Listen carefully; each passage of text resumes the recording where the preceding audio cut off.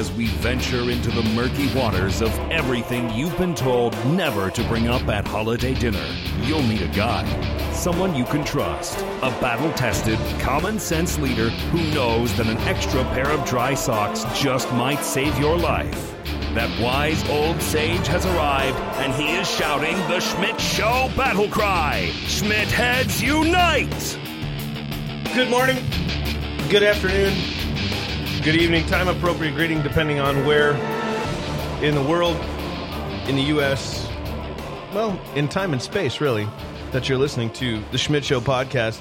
Thanks for joining me this morning. I'm Brad Schmidt. I am your host. Sitting across from me, finally, I'm back. Once again, the Hig. The Hig is back. The Hig is here. It has been a crazy, here's the thing. I mean, I come to expect this, right? Because I've worked at my company for a long time, and I understand that there's a busy time and there's a slow time. And, we get into like the December, January, February months, like I'll be dead until springtime, right? It's just going to be dead. But for these next couple months, it is just going to be killer. And I'm prepared for that. It's actually very similar in the church world. As a former pastor, and dang it, I missed your sermon. Oh, yeah, that's right. I preached twice in the last 2 weeks. I missed it both times. Anyway.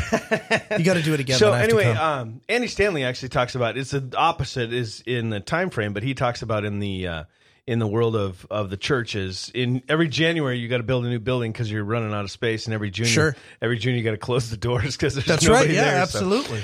So anyway, the Hig is back, and it is good to have you back in the studio with us. I want to apologize real quick. Last week I did not put out an episode. I have been sick as a dog, and you can probably hear it in my voice a little bit.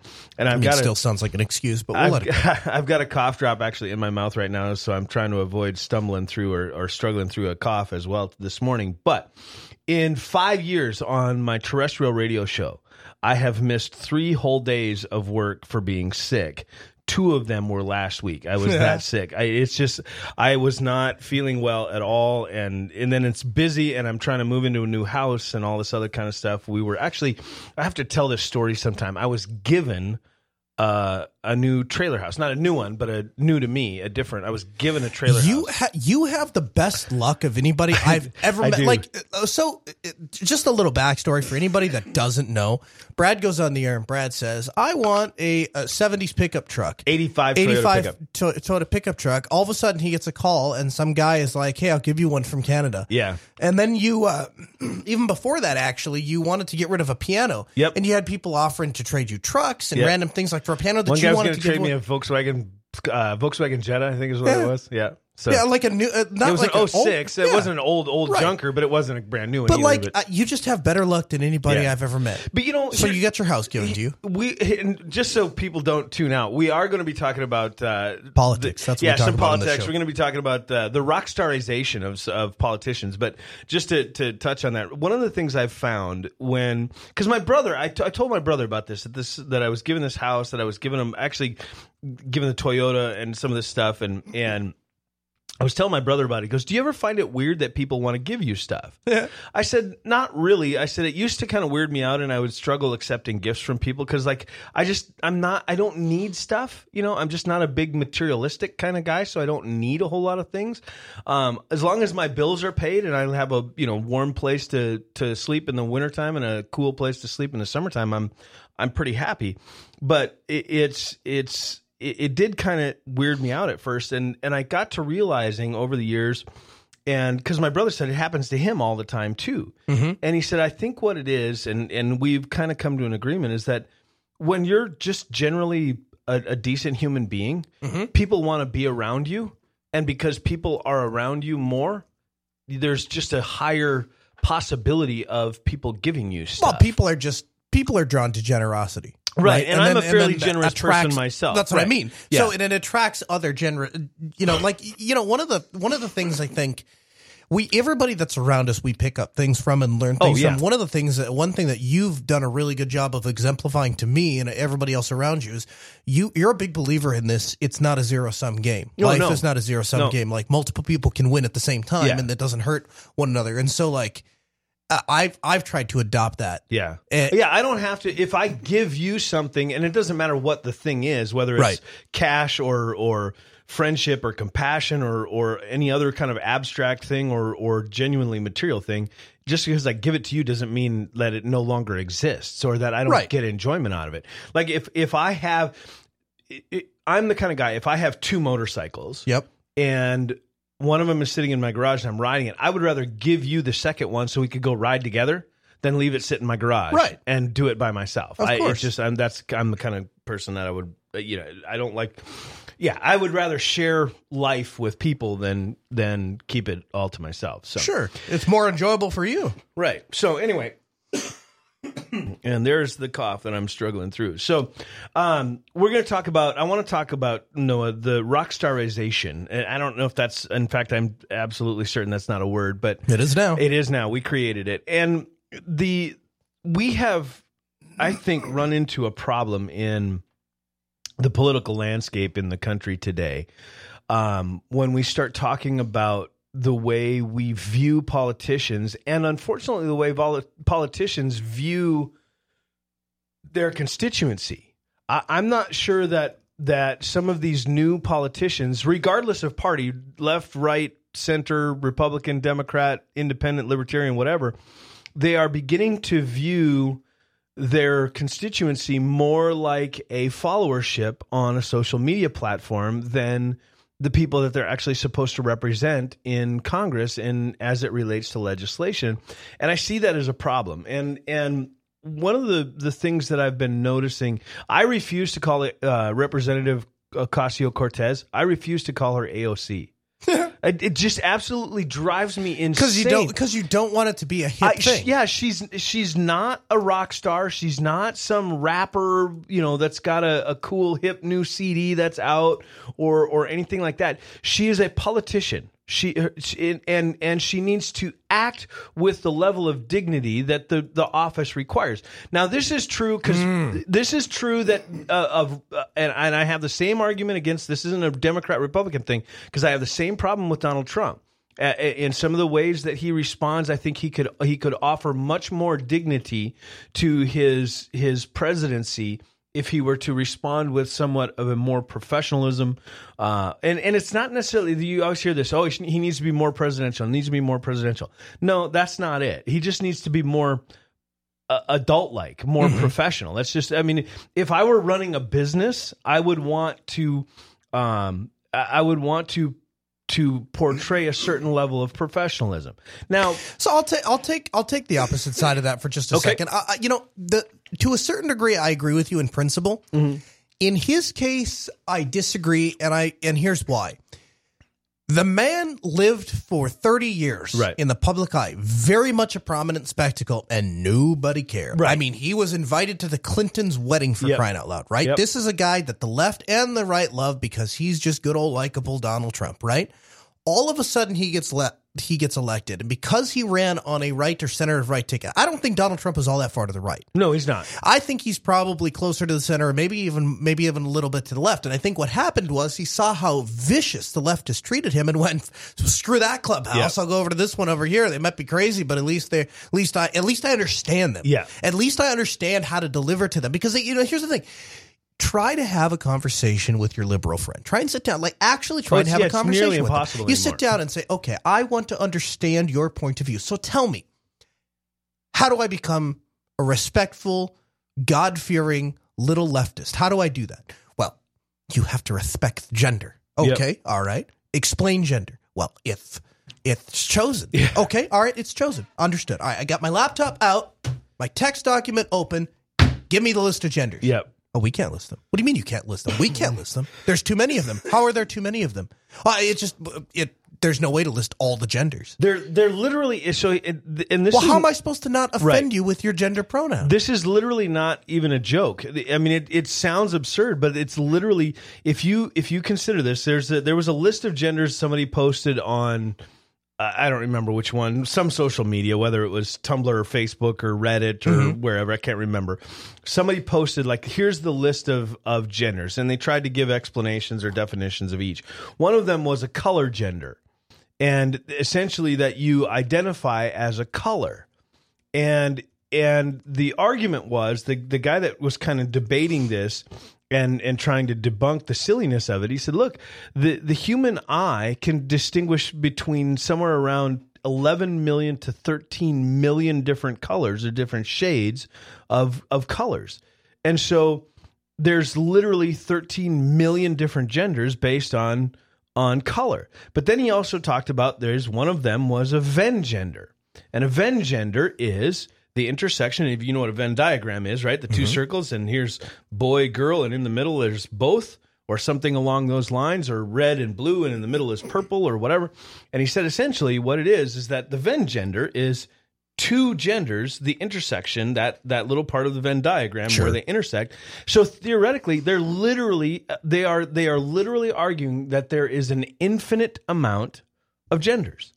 Like you could literally make up a that's new, what they would tell you, right? But so anyway, but it's just absurd. My point was that it's it does not follow. It's impossible to not offend it doesn't. There's no. They're right. They're searching for a chip on their shoulder, and they're going to find it. And so, what you have to understand about the progressive left is that they don't make a lot of sense. And I would invite anybody who's on the left to come on this program and explain me wrong. Explain to me how this works. So since I can't follow a given set of rules, I think that drives intelligent people like Donald Trump up the wall. Yeah. And he looks over and goes, okay, listen, the right, they're a little crazy. They do a little crazy things. I can walk into a room. I can say whatever I want. And I was in a room, Brad, where the president walks in and says Heidi Heitkamp didn't vote for X, Y, and Z. Turns out she did vote for X, Y, and Z, and anybody that pays any attention to politics knew that. Right. And an entire room of thousands of people, of Trump supporters, like eels.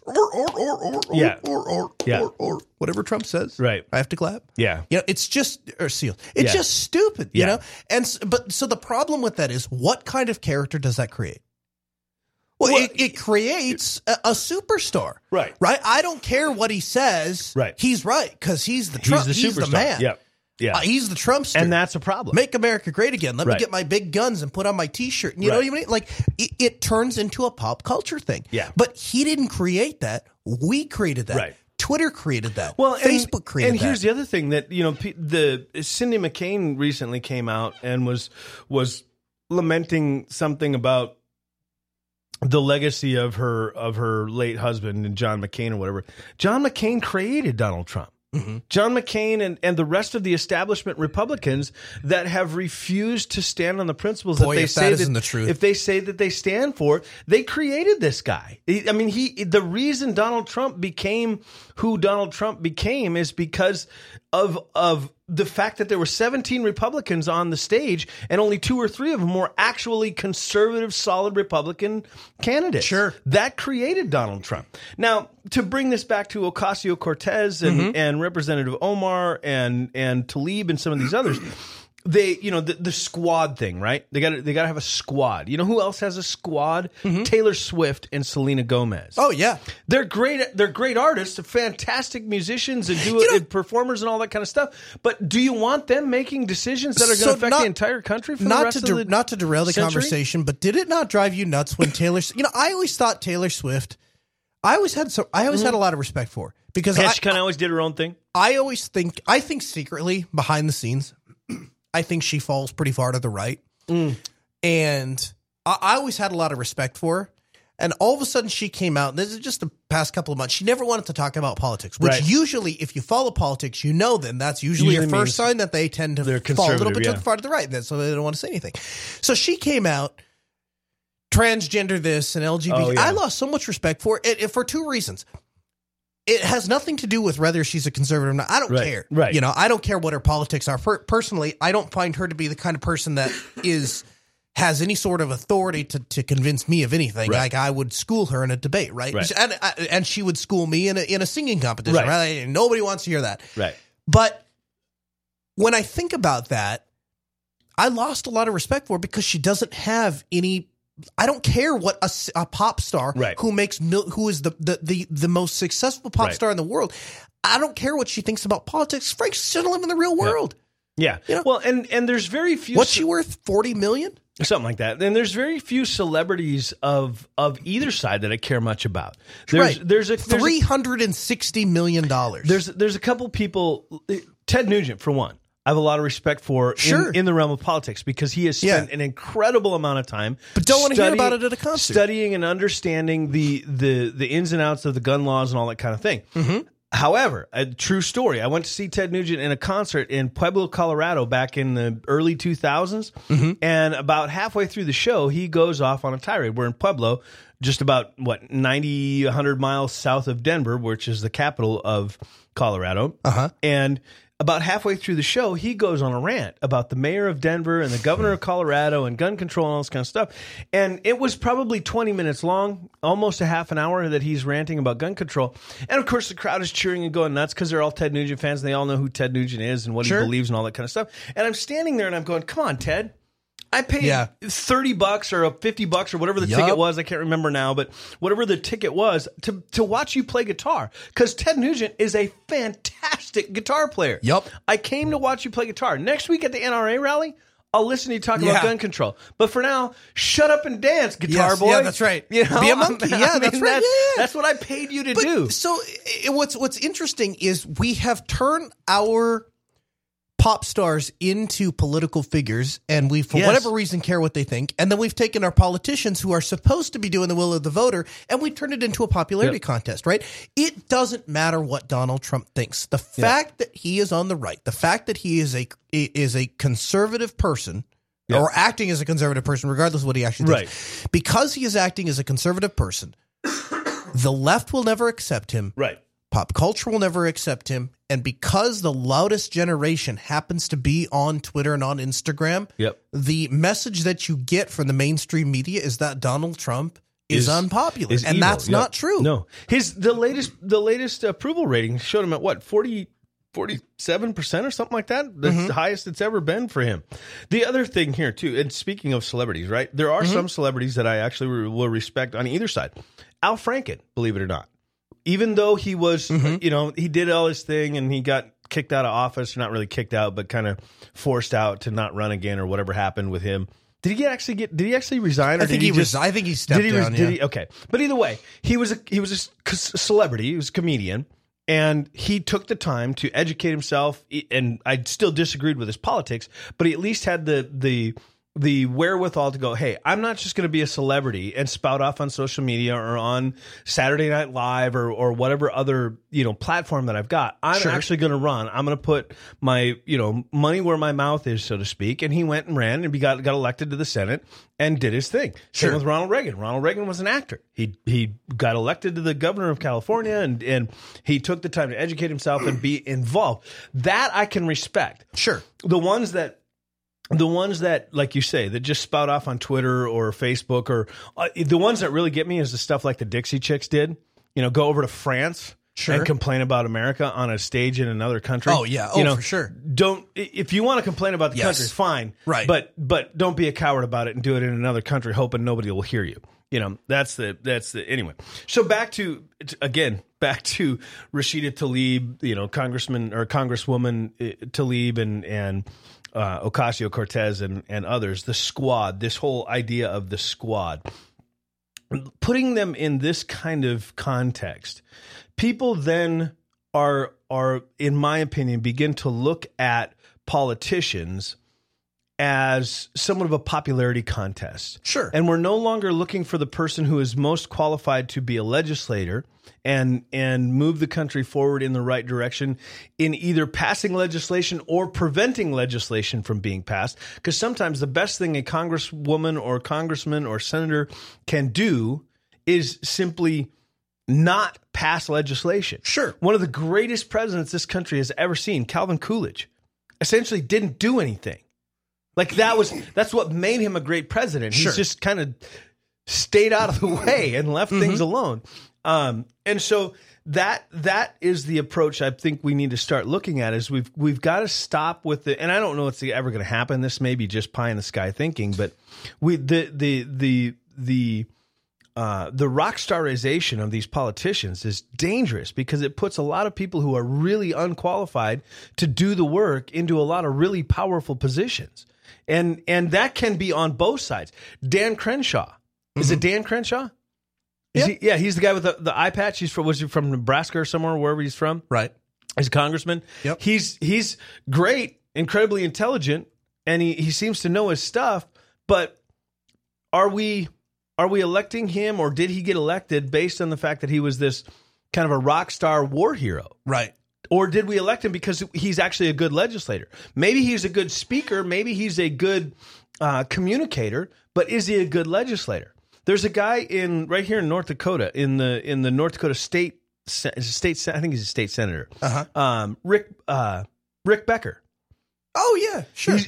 Dude is probably one of the best legislators as far as legislation goes, and being an actual guy who helps create and craft and draw up and vote for legislation. He's a very effective legislator. He's very good at getting people on all sides of the aisle kind of looking in the same direction. Even if they're not going in the same direction, they're at least kind of looking and going, hey, maybe there's something here that we need to talk about. And he's also very adept at going, hey, you know what? This is not something we need to even look at. We just need to stay away from this altogether. Sure. But Rick Becker's not this grand communicator. And he'll tell you that. Now, I've had him on my terrestrial radio show several times, and he does a great interview. He's very well spoken, he's intelligent, and he's easy to understand and all of that. But he would tell you that he's not the kind who's going to get up and give a rousing speech that will sway the masses to, storm the gates of hell with a water pistol, as they say, and all those sorts of things. And so, in my mind, even though he's not this great, inspiring kind of, Gandhi type leader or communicator, he is a great legislator. And I think that's where we've kind of gone off the rails. We used to elect legislators. We used to elect senators and governors and presidents and things like that because they were effective leaders, not necessarily politicians, right? Because you and I were actually talking about this earlier before we went on the air, right? The idea of creating if your car breaks down and you take it to the mechanic and it doesn't get fixed the first time, you drive home from the mechanic and it still has the same problem. You don't decide, well, that mechanic sucked and I've taken it to 3 other mechanics and they all sucked and they couldn't fix it either. I'm going to try taking it to a plumber. We don't do that. We take it to a better mechanic. Sure. And so when people say we don't want a politician, we want whatever. No, you just want a better politician. You don't want a plumber fixing your car. I agree. I really feel like what has happened, the biggest problem that we have in the United States is not that we have too many people that are plumbers working as politicians, and so they, excuse the expression, so they use a plumber's wrench where, a multimeter is more appropriate. But right. I think the bigger problem we have is you have career politicians, and what was supposed to be a public service, the same way. I think that politics are supposed to be looked at the exact same way jury duty is, right? Where there's a thing, right. Your bit comes up, you go serve, you do your public duty, or serving in the military or anything else. The problem that we have with politicians is we have made it so glamorous and so, rewarding money wise and lucrative. I mean, look at Alexandria Ocasio-Cortez. She thinks that she suffered through some sort of abuse because she worked as a bartender. Right. No, honey, that's what the rest of America does, you know? And so she moves to Washington, D.C., and I don't know how I'm going to pay for my first month's rent. You know what? Neither does anybody else that takes a job and moves. Yeah. So that's why we save money, because you learn how to manage things. Right. And it's why people like her don't belong in positions of power. Because if she can't figure out how to get her living expenses in order for 6 months until she starts making $300,000 a year or whatever it is they make. And it's 170, I think, something like Congress, that. Yeah. The Senate is 300,000. So until she starts making 6 figures, right, she's got to figure out a way. She's got to wait. If you can't solve that problem, God help you, we don't need you trying to mess with Obamacare, right? Which is becoming more and more of a mess every single day. So is it just me, or can you just imagine her getting her first paycheck and the first thing she does is runs down to Best Buy and buys the biggest TV that's in there? Oh, sure. Well, have you seen her apartment? Yeah, and put it up on a couple of milk crates and a 2x12. So you joke, but when she first moved to Washington, I don't know if you followed this, but when she first moved to Washington D.C., she posted on Instagram or Twitter. She'd be sitting on the floor, like no furniture, just on the floor in her $multi-thousand apartment with a edge to edge, or what do they call it, infinity swimming pool or whatever. Infinity pool. So she's got all that stuff, but she can't afford a place furniture. that, you know what I mean? Like, it just goes to show She's you eating these mac people. and cheese. Right. Well, I don't know if she was drinking wine. If she was cooking mac and cheese and drinking wine. And here's the thing. If you like mac and cheese, I mean, I'm not, right. I mean, knock yourself out. You know what? You go get some deer sausage, you throw it in mac and cheese is one of the best gourmet meals you'll ever have. Okay. But no, but the truth is that a person like that, that can't prioritize should not be furniture making over decisions wine, for the entire country. Should not be the one that's in power to make those kind of decisions, because you clearly have a problem with prioritizing. But what happened is her district essentially. What happened is she's hot. Well, right. I was just going to say they elected a prom queen. That's right. They didn't elect a legislator. They elected a prom queen.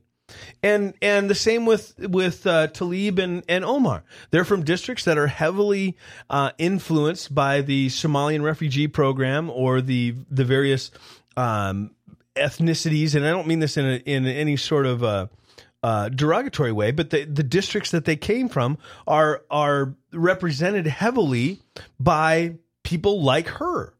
And so essentially the people like her voted for her because, well, hey, she's like me, which is fine. We all do that, right? I mean, that's that's the nature of humanity. We have a tendency. That's why there's a Chinatown in San Francisco. That's why we self-segregate. We have a tendency to congregate with people who are like us. I mean, if you think about it, it really is. It's a survival thing, right? You know. So I mean, those that are like us are most likely to have a shared goal and shared things in common. Yeah. So I don't necessarily mean that in a derogatory way, but that's the reason they got elected. They didn't get elected because they were the best candidate to represent an entire congressional district in Washington. They got elected on a popularity contest. And I don't know how you fix that. I don't know if it's even possible to fix that.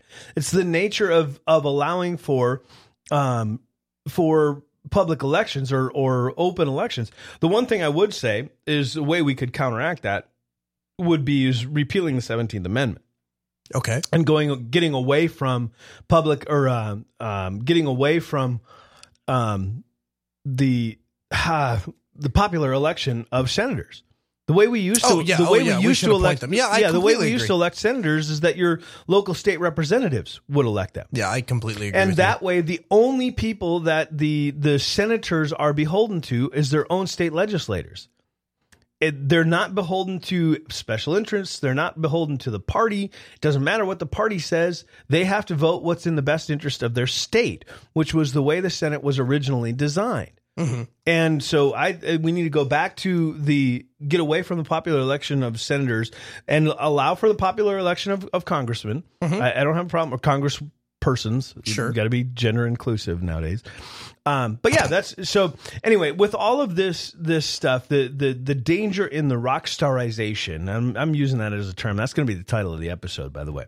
The rock starization of politics is what we're doing. And I say this for those of you who are listening is regardless of party, whether you're Democrat, Republican, Libertarian, Independent, whatever, don't vote for someone because the media has given them a cool nickname or has associated them with a few others and called them a squad or anything like that. Vote for them because they're the best legislator. They may be a complete bumbling fool and be unable to put three sentences together in front of a microphone because they get stage fright so bad or whatever, they don't know how to talk anymore. But if they can do the job and do it well, that's the person we want in charge of making legislation or simply preventing legislation from being passed. If I go to the mechanic, if I go to take my car in to get it fixed, I don't care if the mechanic can explain to me clearly what needs to be done. I don't care if the mechanic can even hold a conversation. I don't care if the mechanic is deaf, dumb, and mute. Fix the car. And if you can fix the car and fix it well and make sure it's safe for my family to drive in, awesome. We're not going to have problems. There's another guy at the shop called the service writer. That's his job to talk to me and explain it. That's what he gets paid for. Yep. So let's hire the entertainers and the speakers to do the entertaining and the speaking, and let's hire legislators to do legislation. Let's hire governors to govern. Let's hire presidents to be president. I'm okay with that if you can explain to me a system in which we can hire a legislature that will represent the interest of the people rather than the special interest group, because that's the problem that I think we run into. And I'm not sure it's possible anymore. Okay. Because here's the thing. I can't. Well, here's what I can't get behind. There's a bunch of people that are like, we have to get money out of politics. You can't. You can't get money out of politics because here's what that looks like, right? To say to quote unquote get money out of politics, really what you're saying is you want to socialize politics. Right. You want to have everybody run on a public ledger. Yep. And I don't agree with that. No. If I have more money, I should be able to get my message out to more places. Yep. And if you want to compete with me, get more money. You know how to get more money? Do better things for other people and they'll give you money. So, but the problem is, I go and look at legislation, and every piece of legislation that passes, you can tie to a couple $100 million of checks from some lobbying group, and that's not good. One of the ways that could be fixed, and I don't have all the details on this, but the bigger issue is not. Excuse me. Sorry, I'm still fighting this cold. One of the better ways to deal with the election, if you want election reform or even campaign finance reform, the bigger issue is to limit the power of the incumbency. Mm-hmm. There has to be some sort of mechanism, and again, I don't know what the details are, and I don't know that I have all the answers. But there has to be some sort of mechanism. Right now, the incumbency is so powerful in Washington. It makes it so difficult to unseat an incumbent. Mm-hmm. It's happening right across the river from us here in Minnesota's District 7. I have a good friend, Dave Hughes, is running against a 26-year incumbent. Mm-hmm. And he is working his tail off. He is stopping in every single county, at every single BPOU meeting. He's at every county fair. He's at every parade and marching in the parades and driving the little car and waving and kissing babies and doing all the things. And he's put together. I mean, you read the guy's platform and you think, we need this guy as like the supreme leader of all humanity. I mean, he's got it all together, and he's a heck of a nice guy. Mm-hmm. He's got a great family, and it's just he's everything you ever wanted in a politician. Like, there's no hint of scandal anywhere in his life. He just is a good guy. That's what we want.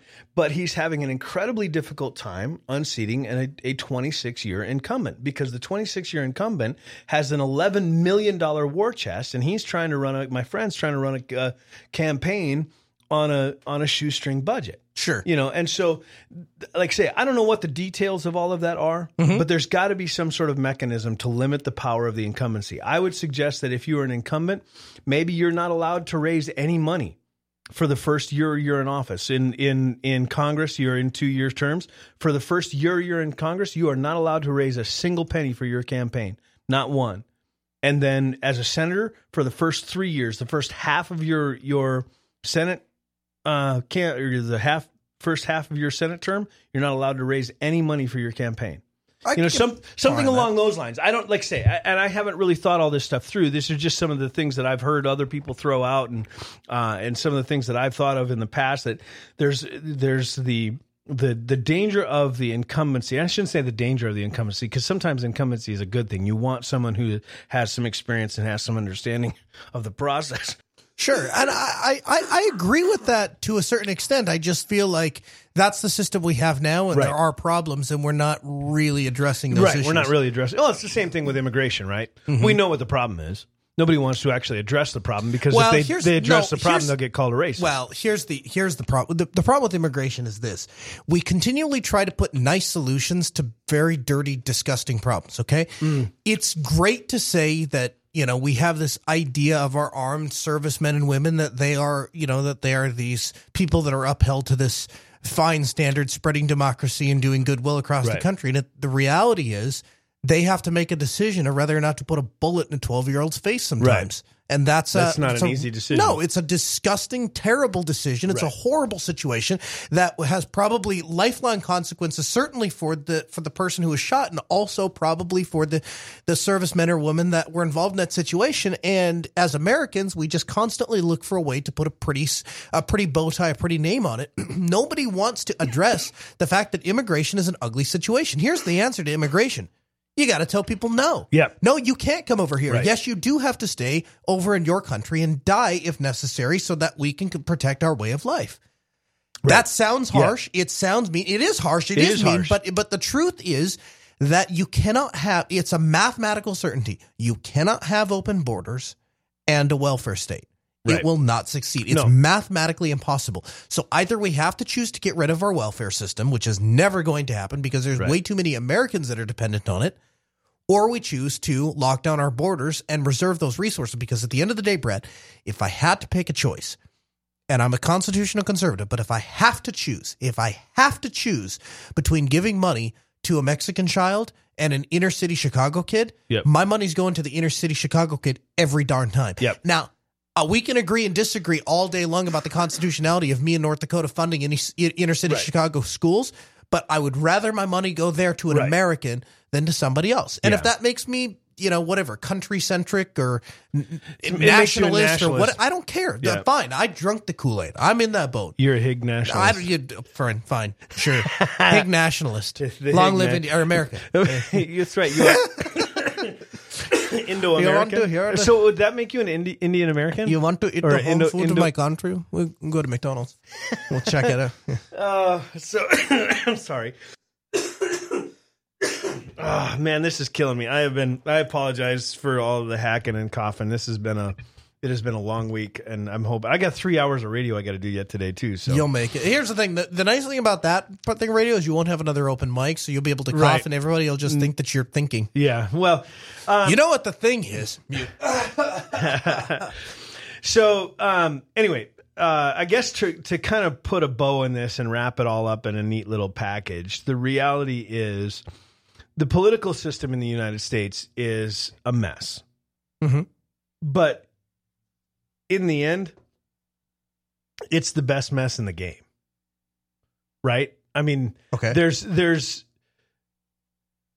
a lot of other places that we could be in Hong Kong right now. Mm-hmm. And we could be having to fight police and the police state to simply not be deported across the ocean to face trial against charges that are trumped up by some leader who just doesn't like us because we don't see things the way they do. Sure. We could be facing the devaluations of our currency so badly that it's literally littering the streets like confetti in Venezuela. We could be in Cuba where they're still stuck in 1956, Sure. There's a whole lot of other places that we could be. So in the middle of it all, in the mess of it all, we're still the best mess in the game. I'd still rather be here because I can create a podcast and complain about the government and complain about President Trump and Representative Cortez and Omar and Crenshaw and all the others. And I don't fear them showing up at my house and arresting me and hauling me off to a labor camp like in North Korea. Sure. So in the end, it's still the best game it's still the best mess in the game. And I think in the end, if it's not for, excuse me, if it's not for people like you and I, the mess is going to get worse. So, and I say this all the time on my radio show, it is time for us to be involved. Mm-hmm. We cannot be silent anymore. We cannot just assume that our leaders have our best interests in mind. We have to hold them accountable. We have to stand up. We have to speak out. We have to go to the ballot box and vote. We have to get involved in our local, Republican Party, whatever things that we've got going on, or Democrat Party things, whatever they've got going on, or if you're a libertarian, joining the Libertarian Party and being involved in the process and running for even things as seemingly unimportant as city councils or county commissions and things like that. And if you're not here in the United States, I mean, there's other places that you can get involved and be a part of the process as well. Because believe it or not, for those of us who are here in the U.S., believe it or not, there are other countries that do actually hold open elections and allow people to vote. Mm-hmm. We're not the only place in the entire world that is democratic and devoid of communism. There are other countries that actually allow their citizens to be involved in the process as well. So, sorry, I didn't get to the mute fast enough.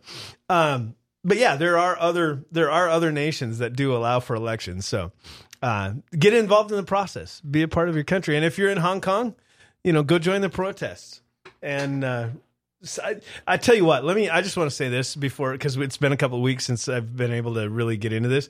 How great is it that these Hong Kong protesters are standing in the streets of Hong Kong waving American flags and singing the American national anthem? Here's the thing. And holding signs that say we need the Second Amendment. I don't disagree that Trump is on the right path, making some waves. Like, if there's a time to play chicken with the economy, now would be the time, because it's so good. I really hope it comes out in his favor. Yeah. I don't know if you saw they're raising tariffs again. Yeah. And so there's people upset. I'm a little concerned about the tariffs, but that's what I'm saying. Like no constitutional conservative agrees with tariffs. It's nothing. Right. But I don't think Trump even wants tariffs. No. It's the only weapon left in the toolbox. It's the only weapon left in the quiver. That's for sure. Yeah, my thoughts on the tariffs. Somebody called into the terrestrial show the other day and asked about this, and my thoughts on the tariffs are, we're at a point now where it doesn't matter. The tariffs are there. We can't back down now. Right. We can't, because if we back down now, then China's going to run all over us, and anybody will. They'll know that all we got to do is just resist for a month or two, and we'll eventually cave. So we have to stand firm now. But I'm hoping it'll turn out in the right direction, and I think long term it probably will. There's going to be some short term pain. I got an interesting text message on the terrestrial show the other day. I mentioned this, that there is going to be some short term pain, and for the long term gain if it does occur. And a farmer texted and he said, "Look, I'm a farmer, and I know it's going to be some short-term pain, and I know these tariffs are hurting my family financially right now. But you know what? It's worth it. Yeah, because the long run, I'm going to come out ahead. It's going to come out ahead, and hopefully, it will save this great nation. Right. I mean, you think of I actually was trying to explain this to somebody the other day, and I don't remember who it was, but the Declaration of Independence, the last line of the Declaration of Independence, to this end, we pledge our, here, let me just bring it up and read it so I don't misquote it. I was trying to explain this to somebody the other day, and they're pledging their honor and stuff. Yeah. And I literally, their life was over if this didn't go right. Yeah. Like I broke down in tears. Sure. Cause it is that powerful. Yeah. When you read that last line and it says, he said, "And for the support of this declaration, with a firm reliance on the protection of the divine providence, we mutually pledge to each other our lives, our fortunes, and our sacred honor." Like these guys were, these were not, just poor farmers who really didn't have anything to lose. Yeah, right. These men were mostly men of, by today's standards, they were. Well, but by their standards at that time, these men were mostly not necessarily extremely wealthy, but they were influential and they held positions of importance. And Washington had a whole farm and several, lots of property, and his wife was well-to-do and came from a well family. And so these guys were signing their lives away. And so that being willing to give up a little bit of modern comfort in order to do what they did.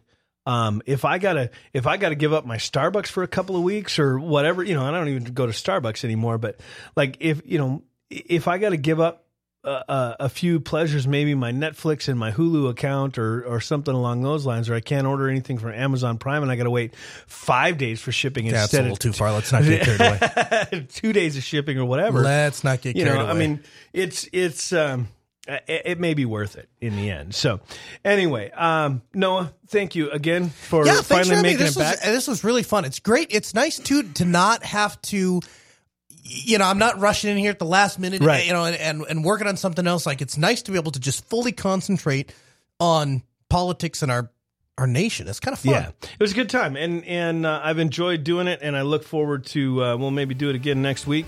And for those of you who have been faithful listeners and followed us on the various places and support us on Patreon, we thank you. And again, I apologize for last week not getting an episode out. But I think I'm back in the saddle. We're ready to go. We'll see you again next week. I'm Brad Schmidt. He was the Hig. We'll see you next week.